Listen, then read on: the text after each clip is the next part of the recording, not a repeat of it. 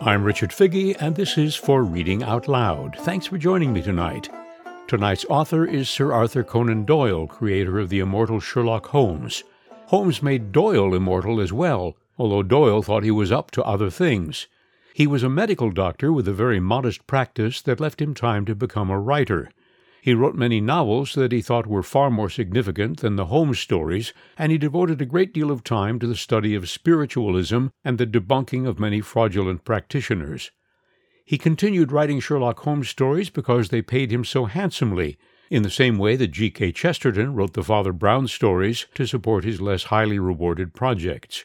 Sherlock Holmes made his first appearance in the novel A Study in Scarlet in 1887. The ingenious Holmes became wildly popular, but by 1893 Doyle became tired of him and finally polished him off in the story The Final Problem. But the public wouldn't hear of it, and Doyle brought him back to life in 1903 in a story called The Empty House. All in all, there are 60 Sherlock Holmes stories by Doyle, including 4 novels and 5 volumes of short stories. If Doyle thought that Sherlock Holmes stories were somehow beneath his ambitions as a serious writer, it is all the more amazing that they are so beautifully crafted and hold up to repeated reading. An English friend of mine told me that he always reread the stories when he was home with a cold or a touch of flu. He quickly forgot the plots and solutions to the mysteries, so they were always in a way new to him. What he said really brought him back again and again was the relationship between Sherlock Holmes and his friend and chronicler, Dr. John H. Watson. Unfairly, I think, the movies have sometimes presented Watson as a very slow or dull character. In fact, he is quite capable and smart enough to recognize the singular gifts of his detective friend. And as Holmes said in one of the stories, mediocrity knows nothing higher than itself, but talent instantly recognizes genius. Tonight's story first appeared in 1892 and is called The Adventure of the Blue Carbuncle.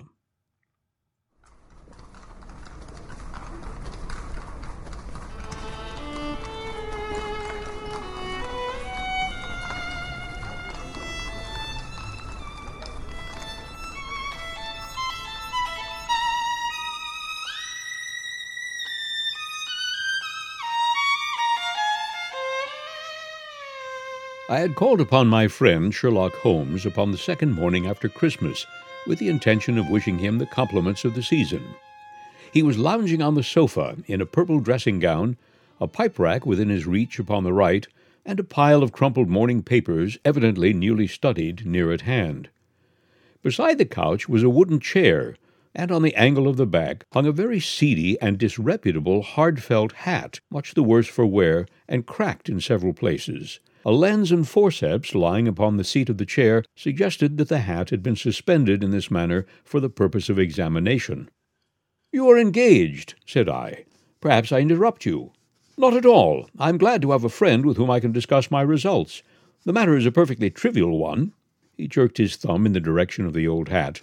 "But there are points in connection with it which are not entirely devoid of interest and even of instruction."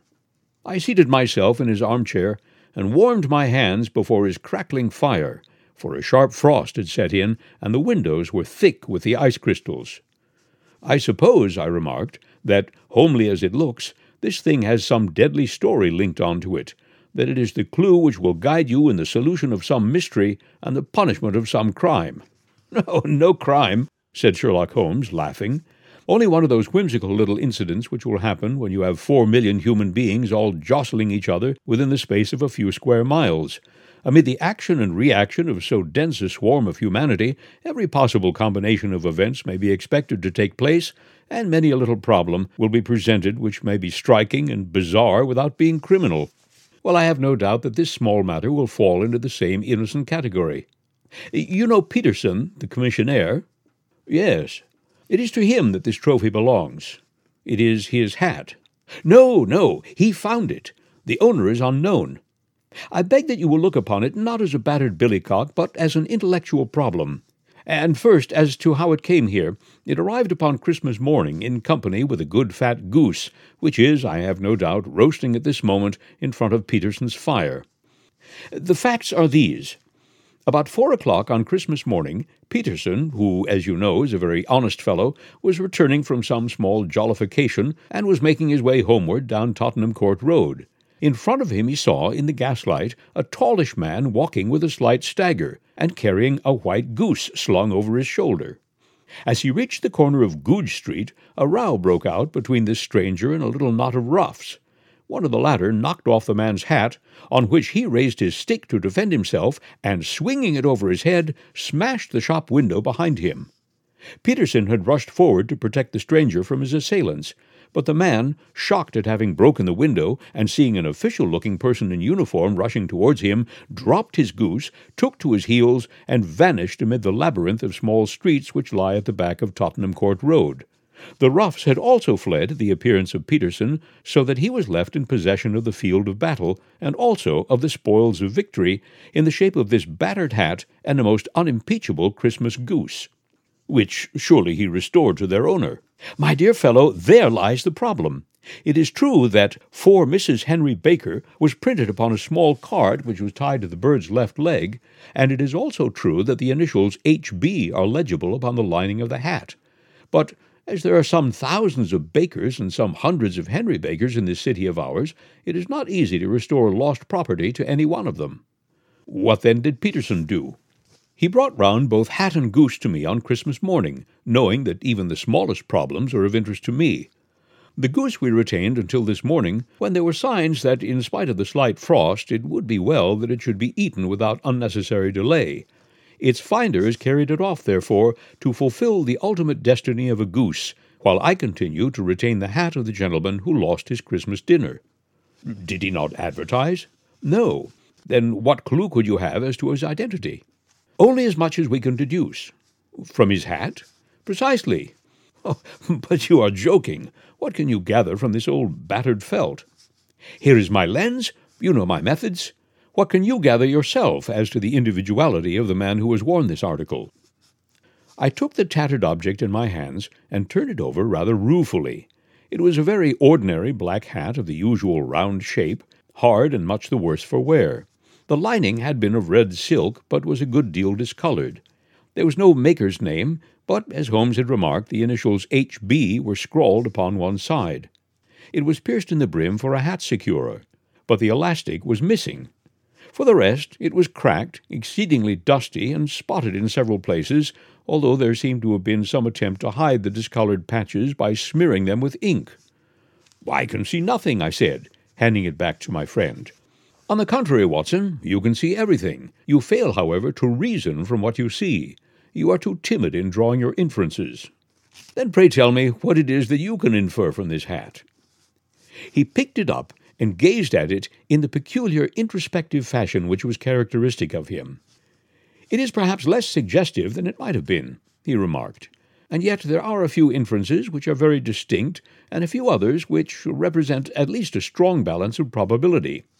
That the man was highly intellectual is of course obvious upon the face of it, and also that he was fairly well-to-do within the last 3 years, although he has now fallen upon evil days.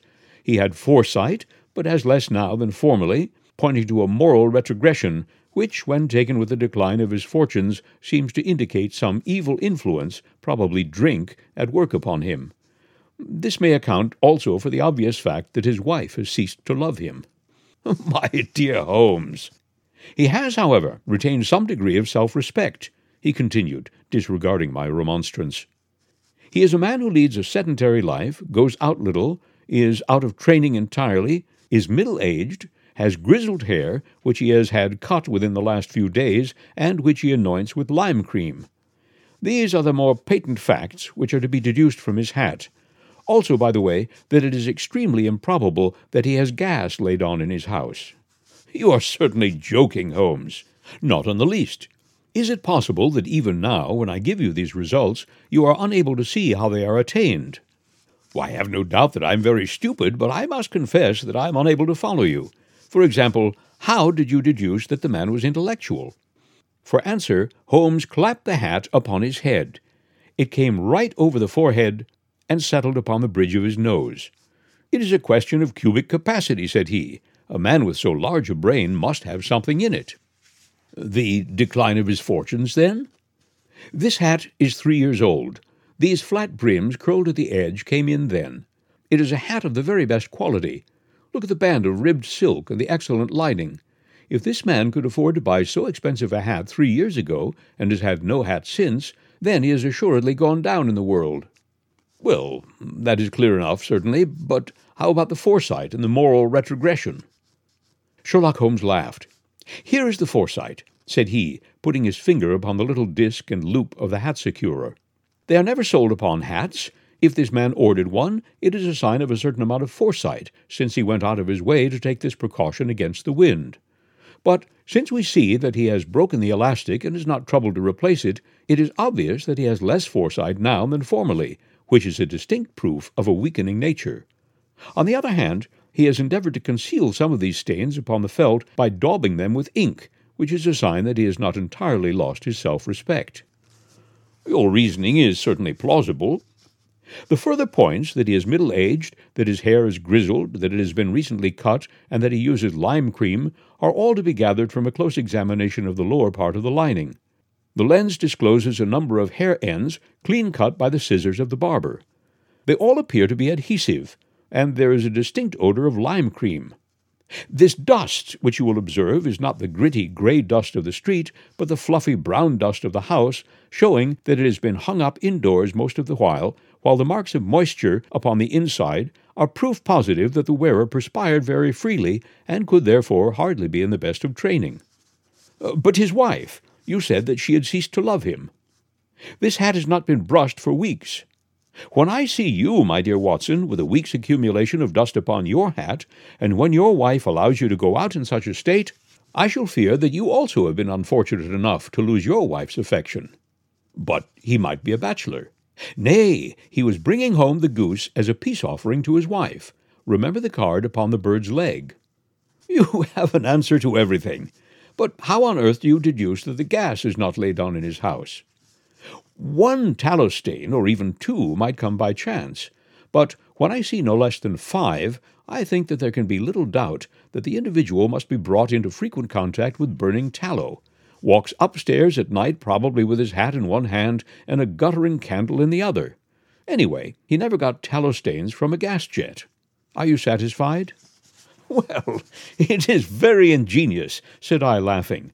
"But since, as you said just now, there has been no crime committed, and no harm done save the loss of a goose, all this seems to be rather a waste of energy." Sherlock Holmes had opened his mouth to reply when the door flew open and Peterson, the commissionaire, rushed into the apartment with flushed cheeks and the face of a man who is dazed with astonishment. "The goose, Mr. Holmes! The goose, sir!" he gasped. "Eh? What of it? Has it returned to life and flapped off through the kitchen window?" Holmes twisted himself round upon the sofa to get a fairer view of the man's excited face. "See here, sir! See what my wife found in its crop!" He held out his hand and displayed upon the center of the palm a brilliantly scintillating blue stone, rather smaller than a bean in size, but of such purity and radiance that it twinkled like an electric point in the dark hollow of his hand. Sherlock Holmes sat up with a whistle. "By Jove, Peterson," said he, "this is treasure trove indeed. I suppose you know what you have got." A diamond, sir? A precious stone. It cuts into glass as though it were putty." "It's more than a precious stone, it is the precious stone." "Not the Count of Morcar's blue carbuncle?" I ejaculated. "Precisely so. I ought to know its size and shape, seeing that I have read the advertisement about it in the Times every day recently.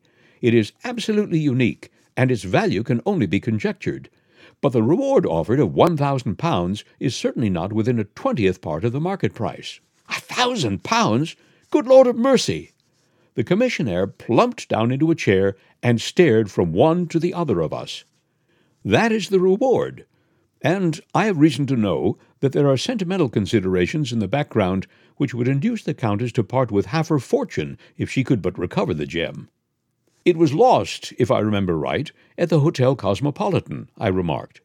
"Precisely so. On December 22nd, just 5 days ago, John Horner, a plumber, was accused of having abstracted it from the lady's jewel case.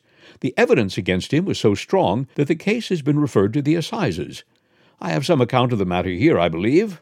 He rummaged amid his papers, glancing over the dates, until at last he smoothed one out, doubled it over, and read the following paragraph. "Hotel Cosmopolitan Jewel Robbery. John Horner, 26, plumber, was brought up upon the charge of having upon the 22nd inst. Abstracted from the jewel case of the Countess of Morcar the valuable gem known as the Blue Carbuncle. James Ryder, upper attendant of the hotel, gave his evidence to the effect that he had shown Horner up to the dressing-room of the Countess of Morcar upon the day of the robbery in order that he might solder the second bar of the grate, which was loose. He had remained with Horner some little time, but had finally been called away. On returning, he found that Horner had disappeared, that the bureau had been forced open, and that the small morocco casket in which, as it afterwards transpired, the Countess was accustomed to keep her jewel, was lying empty upon the dressing-table. Ryder instantly gave the alarm, and Horner was arrested the same evening, but the stone could not be found either upon his person or in his rooms. Catherine Cusack, maid to the Countess, deposed to having heard Ryder's cry of dismay on discovering the robbery, and to having rushed into the room where she found matters as described by the last witness. Inspector Bradstreet, B Division, gave evidence as to the arrest of Horner, who struggled frantically and protested his innocence in the strongest terms. Evidence of a previous conviction for robbery having been given against the prisoner, the magistrate refused to deal summarily with the offense, but referred it to the assizes. Horner, who had shown signs of intense emotion during the proceedings, fainted away at the conclusion and was carried out of court. So much for the police court," said Holmes thoughtfully, tossing aside the paper. "The question for us now to solve is the sequence of events leading from a rifled jewel case at one end to the crop of a goose in Tottenham Court Road on the other. You see, Watson, our little deductions have suddenly assumed a much more important and less innocent aspect. Here is the stone. The stone came from the goose, and the goose from Mr. Henry Baker, the gentleman with the bad hat, and all the other characteristics with which I have bored you. So now we must set ourselves very seriously to finding this gentleman and ascertaining what part he played in this little mystery. To do this, we must try the simplest means first, and these lie undoubtedly in an advertisement in all the evening papers. If this fail, I shall have recourse to other methods." "What will it say?" "Give me a pencil and that slip of paper. Now then, found at the corner of Goodge Street, a goose and a black felt hat. Mr. Henry Baker can have the same by applying at 6:30 this evening at 221B Baker Street. That is clear and concise." "Very. But will he see it?" "Well, he is sure to keep an eye on the papers, since, to a poor man, the loss was a heavy one. He was clearly so scared by his mischance in breaking the window and by the approach of Peterson that he thought of nothing but flight. But since then he must have bitterly regretted the impulse which caused him to drop his bird. Then again, the introduction of his name will cause him to see it, for everyone who knows him will direct his attention to it. Here you are, Peterson. Run down to the advertising agency and have this put in the evening papers." "In which, sir?" "Oh, in the Globe, Star, Pall Mall, St. James, Evening News, Standard, Echo, and any others that occur to you." "Very well, sir. And this stone?" "Ah, yes. I shall keep the stone. Thank you. And, I say, Peterson, just buy a goose on your way back and leave it here with me, for we must have one to give to this gentleman in place of the one which your family is now devouring." When the commissionaire had gone, Holmes took up the stone and held it against the light. "It's a bonny thing," said he. "Just see how it glints and sparkles. Of course it is a nucleus and focus of crime. Every good stone is. They are the devil's pet baits. In the larger and older jewels, every facet may stand for a bloody deed. This stone is not yet 20 years old. It was found in the banks of the Amoy River in southern China, and it is remarkable in having every characteristic of the carbuncle, save that it is blue in shade instead of ruby red. In spite of its youth, it has already a sinister history. There have been 2 murders, a vitriol throwing, a suicide, and several robberies brought about for the sake of this 40-grain weight of crystallized charcoal. Who would think that so pretty a toy would be a purveyor to the gallows and the prison? I'll lock it up in my strong-box now and drop a line to the Countess to say that we have it." "Do you think that this man Horner is innocent?" "I cannot tell." "Well, then, do you imagine that this other one, Henry Baker, had anything to do with the matter?" "It is, I think, much more likely that Henry Baker is an absolutely innocent man who had no idea that the bird which he was carrying was of considerably more value than if it were made of solid gold. That, however, I shall determine by a very simple test if we have an answer to our advertisement." "And you can do nothing until then?" "Nothing." "In that case, I shall continue my professional round, but I shall come back in the evening at the hour you have mentioned, for I should like to see the solution of so tangled a business." "Very glad to see you. I dine at 7. There is a woodcock, I believe. By the way, in view of recent occurrences, perhaps I ought to ask Mrs. Hudson to examine its crop." I had been delayed at a case, and it was a little after 6:30 when I found myself in Baker Street once more. As I approached the house, I saw a tall man in a Scotch bonnet, with a coat which was buttoned up to his chin, waiting outside in the bright semicircle which was thrown from the fanlight. Just as I arrived, the door was opened, and we were shown up together to Holmes' room. "Mr. Henry Baker, I believe," said he, rising from his armchair and greeting his visitor with the easy air of geniality which he could so readily assume. "Pray take the chair by the fire, Mr. Baker. It is a cold night, and I observe that your circulation is more adapted for summer than for winter. Ah, Watson, you have just come at the right time. Is that your hat, Mr. Baker?" "Yes, sir, that is undoubtedly my hat." He was a large man, with rounded shoulders, a massive head, and a broad, intelligent face sloping down to a pointed beard of grizzled brown. A touch of red in nose and cheeks, with a slight tremor of his extended hand, recalled Holmes's surmise as to his habits. His rusty black frock-coat was buttoned right up in front, with the collar turned up, and his lank wrists protruded from his sleeves without a sign of cuff or shirt. He spoke in a slow staccato fashion, choosing his words with care, and gave the impression generally of a man of learning and letters who had had ill usage at the hands of fortune. "We have retained these things for some days," said Holmes, "because we expected to see an advertisement from you giving your address. I am at a loss to know why you did not advertise." Our visitor gave a rather shamefaced laugh. "Shillings have not been so plentiful with me as they once were," he remarked. "I had no doubt that the gang of roughs who assaulted me had carried off both my hat and the bird. I did not care to spend more money in a hopeless attempt at recovering them."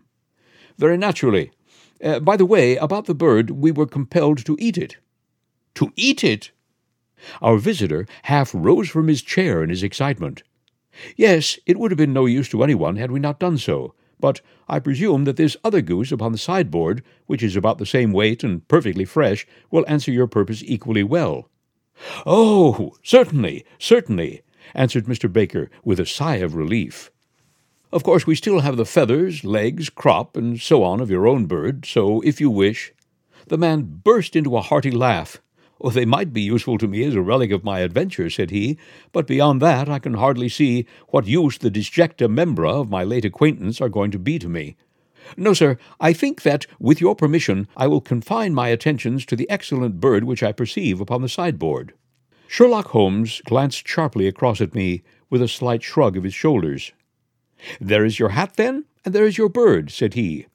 "By the way, would it bore you to tell me where you got the other one from? I am somewhat of a fowl fancier, and I have seldom seen a better-grown goose." "Certainly, sir," said Baker, who had risen and tucked his newly gained property under his arm. "There are a few of us who frequent the Alpha Inn near the museum. We are to be found in the museum itself during the day, you understand. This year our good host, Windigate by name, instituted a goose club, by which, on consideration of some few pence every week, we were each to receive a bird at Christmas. My pence were duly paid, and the rest is familiar to you. I am much indebted to you, sir, for a Scotch bonnet is fitted neither to my years nor my gravity." With a comical pomposity of manner, he bowed solemnly to both of us, and strode off upon his way. "So much for Mr. Henry Baker," said Holmes, when he had closed the door behind him. "It is quite certain that he knows nothing whatever about the matter. Are you hungry, Watson?" "Not particularly." "Then I suggest that we turn our dinner into a supper and follow up this clue while it is still hot." "By all means." It was a bitter night, so we drew on our ulsters and wrapped cravats about our throats. Outside, the stars were shining coldly in a cloudless sky, and the breath of the passers-by blew out into smoke like so many pistol shots. Our footfalls rang out crisply and loudly as we swung through the Doctor's Quarter, Wimpole Street, Harley Street, and so through Wigmore Street into Oxford Street. In a quarter of an hour we were in Bloomsbury at the Alpha Inn, which is a small public house at the corner of one of the streets which run down into Holborn. Holmes pushed open the door of the private bar and ordered 2 glasses of beer from the ruddy-faced, white-aproned landlord.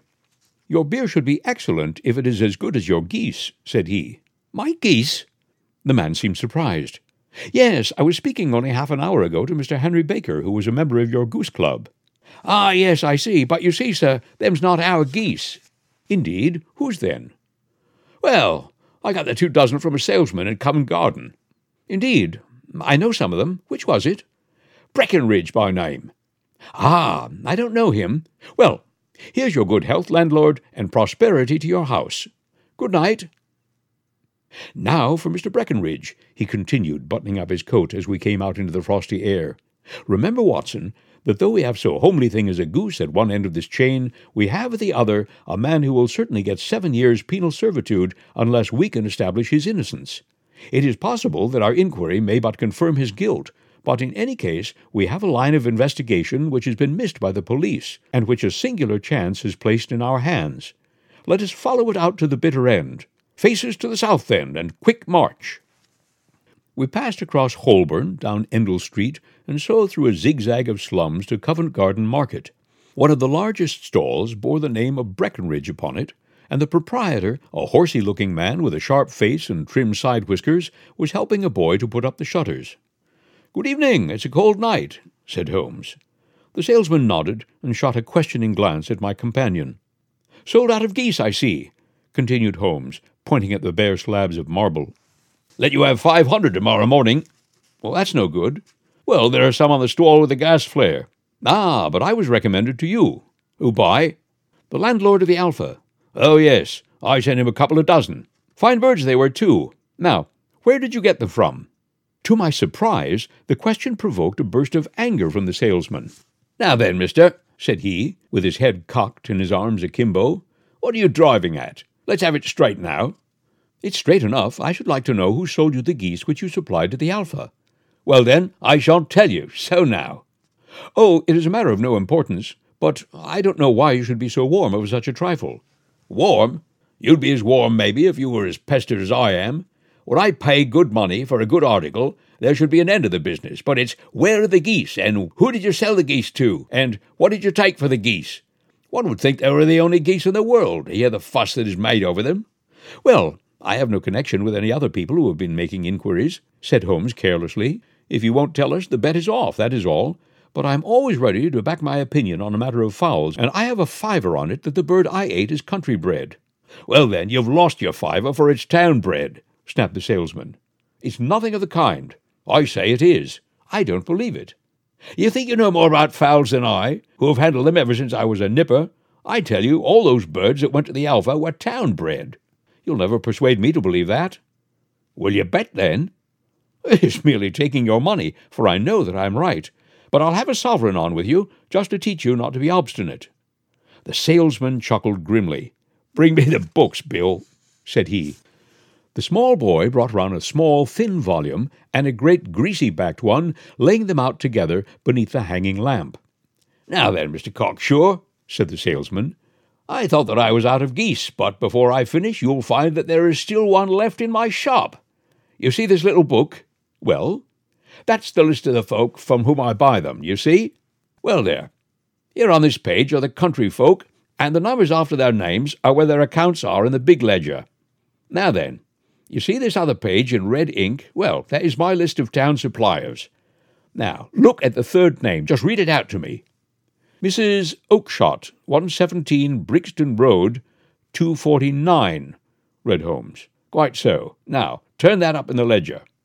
Holmes turned to the page indicated. "Here you are. Mrs. Oakshott, 117 Brixton Road, egg and poultry supplier. Now then, what's the last entry?" "December 22nd, 24 geese at 7 shillings 6pence. "Quite so. There you are. And underneath? "Sold to Mr. Windigate of the Alpha at 12 shillings. What do you have to say now?" Sherlock Holmes looked deeply chagrined. He drew a sovereign from his pocket and threw it down upon the slab, turning away with the air of a man whose disgust is too deep for words.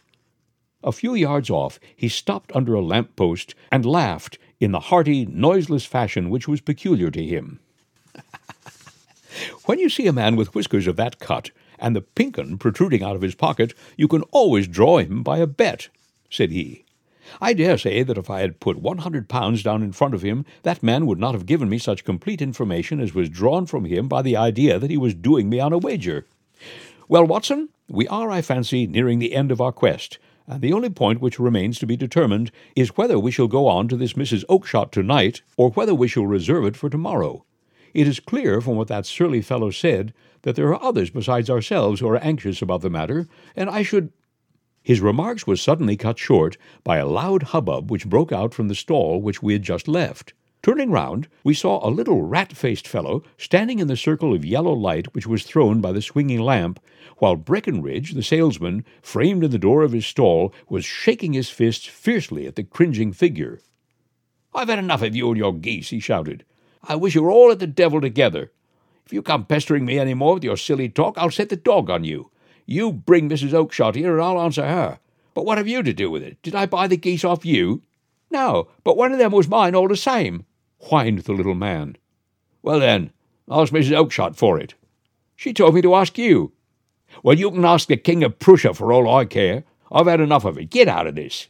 He reached fiercely forward, and the inquirer flitted away into the darkness. "Ha! This may save us a visit to Brixton Road," whispered Holmes. "Come with me, and we will see what is to be made of this fellow." Striding through the scattered knots of people who lounged round the flaring stalls, my companion speedily overtook the little man and touched him upon the shoulder. He sprang round, and I could see in the gaslight that every vestige of colour had been driven from his face. "Who are you, then? What do you want?" he asked in a quavering voice. "You will excuse me," said Holmes blandly, "but I could not help overhearing the questions which you put to the salesman just now. I think that I could be of assistance to you." "You? Who are you? How could you know anything of the matter?" "My name is Sherlock Holmes. It is my business to know what other people don't know." "But you can know nothing of this." "Excuse me, I know everything of it. You are endeavouring to trace some geese which were sold by Mrs. Oakshott of Brixton Road to a salesman named Breckenridge, by him in turn to Mr. Windigate of the Alpha, and by him to his club, of which Mr. Henry Baker is a member." "Oh, sir, you are the very man whom I have longed to meet," cried the little fellow with outstretched hands and quivering fingers. "I can hardly explain to you how interested I am in this matter." Sherlock Holmes hailed a four-wheeler which was passing. "In that case, we had better discuss it in a cosy room rather than in this wind-swept marketplace," said he. "But pray tell me, before we go farther, who is it that I have the pleasure of assisting?" The man hesitated for a moment. "My name is John Robinson," he answered with a sidelong glance. No, the real name," said Holmes sweetly. "It is always awkward doing business with an alias." A flush sprang to the white cheeks of the stranger. "Well then," said he, "my real name is James Ryder." "Precisely so.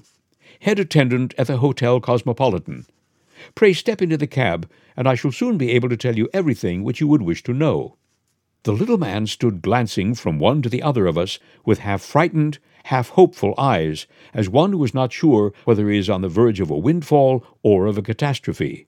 Then he stepped into the cab, and in half an hour we were back in the sitting-room in Baker Street. Nothing had been said during our drive, but the high, thin breathing of our new companion and the claspings and unclaspings of his hands spoke of the nervous tension within him. "Here we are," said Holmes cheerfully, as we filed into the room.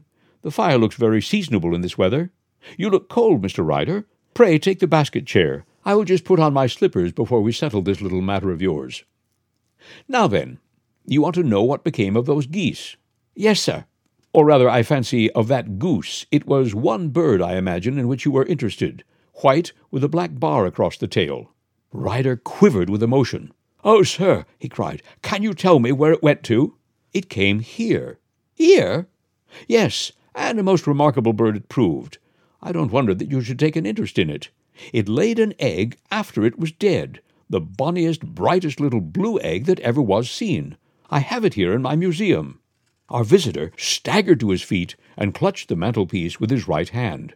Holmes unlocked his strong-box and held up the blue carbuncle, which shone out like a star, with a cold, brilliant, many-pointed radiance. Ryder stood glaring with a drawn face, uncertain whether to claim it or to disown it. "The game's up, Ryder," said Holmes quietly. "Hold up, man, or you'll be into the fire. Give him an arm back into his chair, Watson. He's not got blood enough to go in for felony with impunity. Give him a dash of brandy. So, now he looks a little more human. What a shrimp it is, to be sure." For a moment he had staggered and nearly fallen, but the brandy brought a tinge of color into his cheeks, and he sat staring with frightened eyes at his accuser. "I have almost every link in my hands and all the proofs which I could possibly need, so there's little which you need tell me. Still, that little may as well be cleared up to make the case complete. You have heard, Ryder, of this blue stone of the Countess of Morcar's?" "It was Catherine Cusack who told me of it," he said in a crackling voice. "I see. Her ladyship's waiting-maid. Well, the temptation of sudden wealth so easily acquired was too much for you, as it has been for better men before you. But you were not very scrupulous in the means you used. It seems to me, Ryder, that there is the making of a very pretty villain in you. You knew that this man Horner the plumber had been concerned in some such matter before, and that suspicion would rest the more readily upon him. What did you do, then? You made some small job in my lady's room, you and your confederate Cusack, and you managed that he should be the man sent for. Then, when he had left, you rifled the jewel case, raised the alarm, and had this unfortunate man arrested. You then—" Ryder threw himself down suddenly upon the rug and clutched at my companion's knees. "For God's sake, have mercy!" he shrieked. "Think of my father, of my mother. It would break their hearts. I never went wrong before. I never will again, I swear it. I'll swear it on a Bible. Oh, don't bring it into court. For Christ's sake, don't!" "Get back into your chair," said Holmes sternly.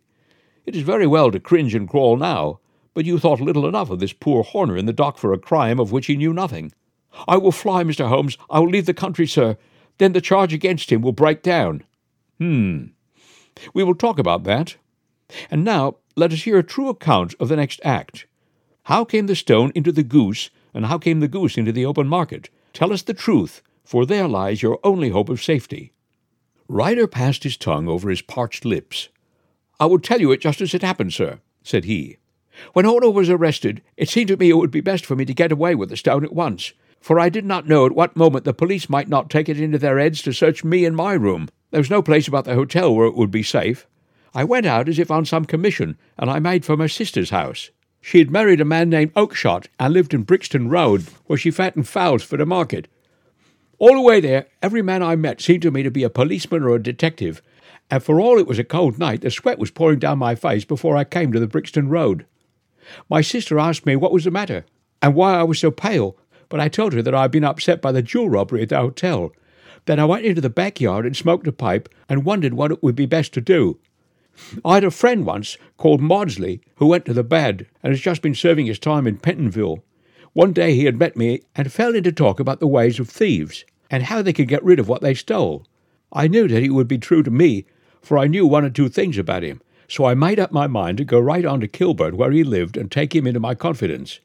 He would show me how to turn the stone into money, but how to get to him in safety. I thought of the agonies I had gone through in coming from the hotel. I might at any moment be seized and searched, and there would be the stone in my waistcoat pocket. I was leaning against the wall at the time and looking at the geese which were waddling about round my feet, and suddenly an idea came into my head which showed me how I could beat the best detective that ever lived. My sister had told me some weeks before that I might have the pick of her geese for a Christmas present, and I knew that she was always as good as her word.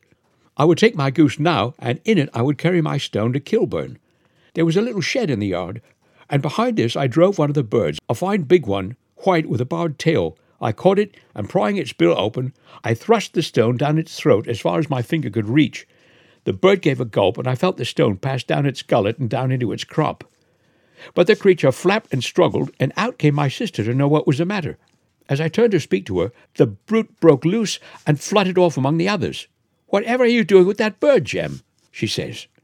"Well," I said, "you said you'd give me one for Christmas, and I was feeling which was the fattest." "Oh," says she, "we set yours aside for you. Jem's bird, we call it. It's the big white one over yonder." There's 26 of them. That makes one for you, one for us, and 2 dozen for the market. Thank you, Maggie, says I, but if it's all the same to you, I'd rather have that one I was handling just now. The other's a good 3 pound heavier, said she, and we fattened it expressly for you. Never mind, I'll have the other and I'll take it now, said I. Oh, just as you like, said she, a little huffed. Which is it you want, then? That white one with the barred tail right in the middle of the flock. Oh, very well, kill it and take it with you. Well, I did what she said, Mr. Holmes, and I carried the bird all the way to Kilburn. I told my pal what I had done, for he was a man that it was easy to tell a thing like that to. He laughed until he choked, and we got a knife and opened the goose. My heart turned to water, for there was no sign of the stone, and I knew that some terrible mistake had occurred.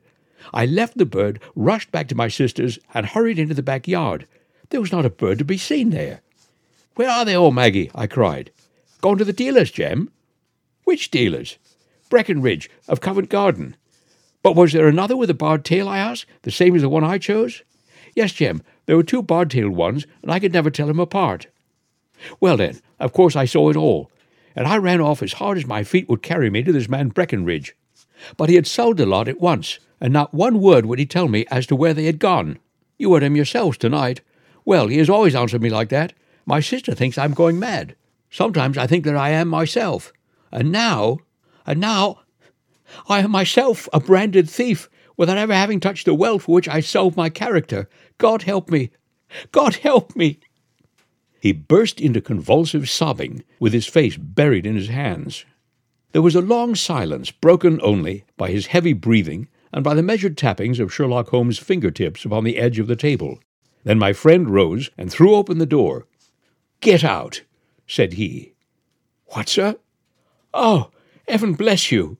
"No more words. Get out."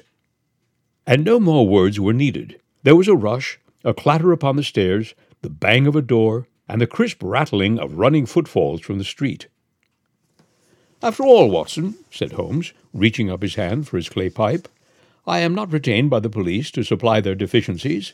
If Horner were in danger, it would be another thing, but this fellow will not appear against him, and the case must collapse. I suppose that I am commuting a felony, but it is just possible that I am saving a soul. That fellow will not go wrong again. He is too terribly frightened. Send him to jail now, and you make him a jailbird for life. Besides, it is the season of forgiveness. Chance has put in our way a most singular and whimsical problem, and its solution is its own reward. If you will have the goodness to touch the bell, Doctor, we will begin another investigation, in which also a bird will be the chief feature."